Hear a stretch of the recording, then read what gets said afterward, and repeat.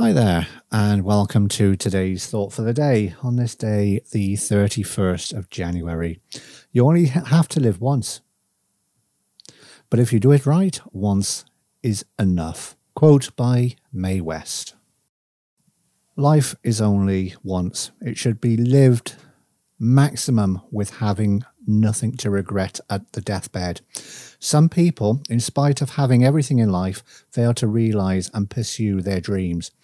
Life is changing every time. Circumstances keep on differing.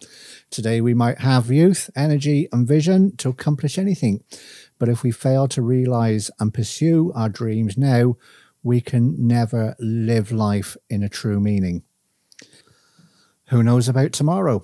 Tomorrow may never come, or we may be bedridden, left with regrets and misery of not living, not doing what we always wanted for.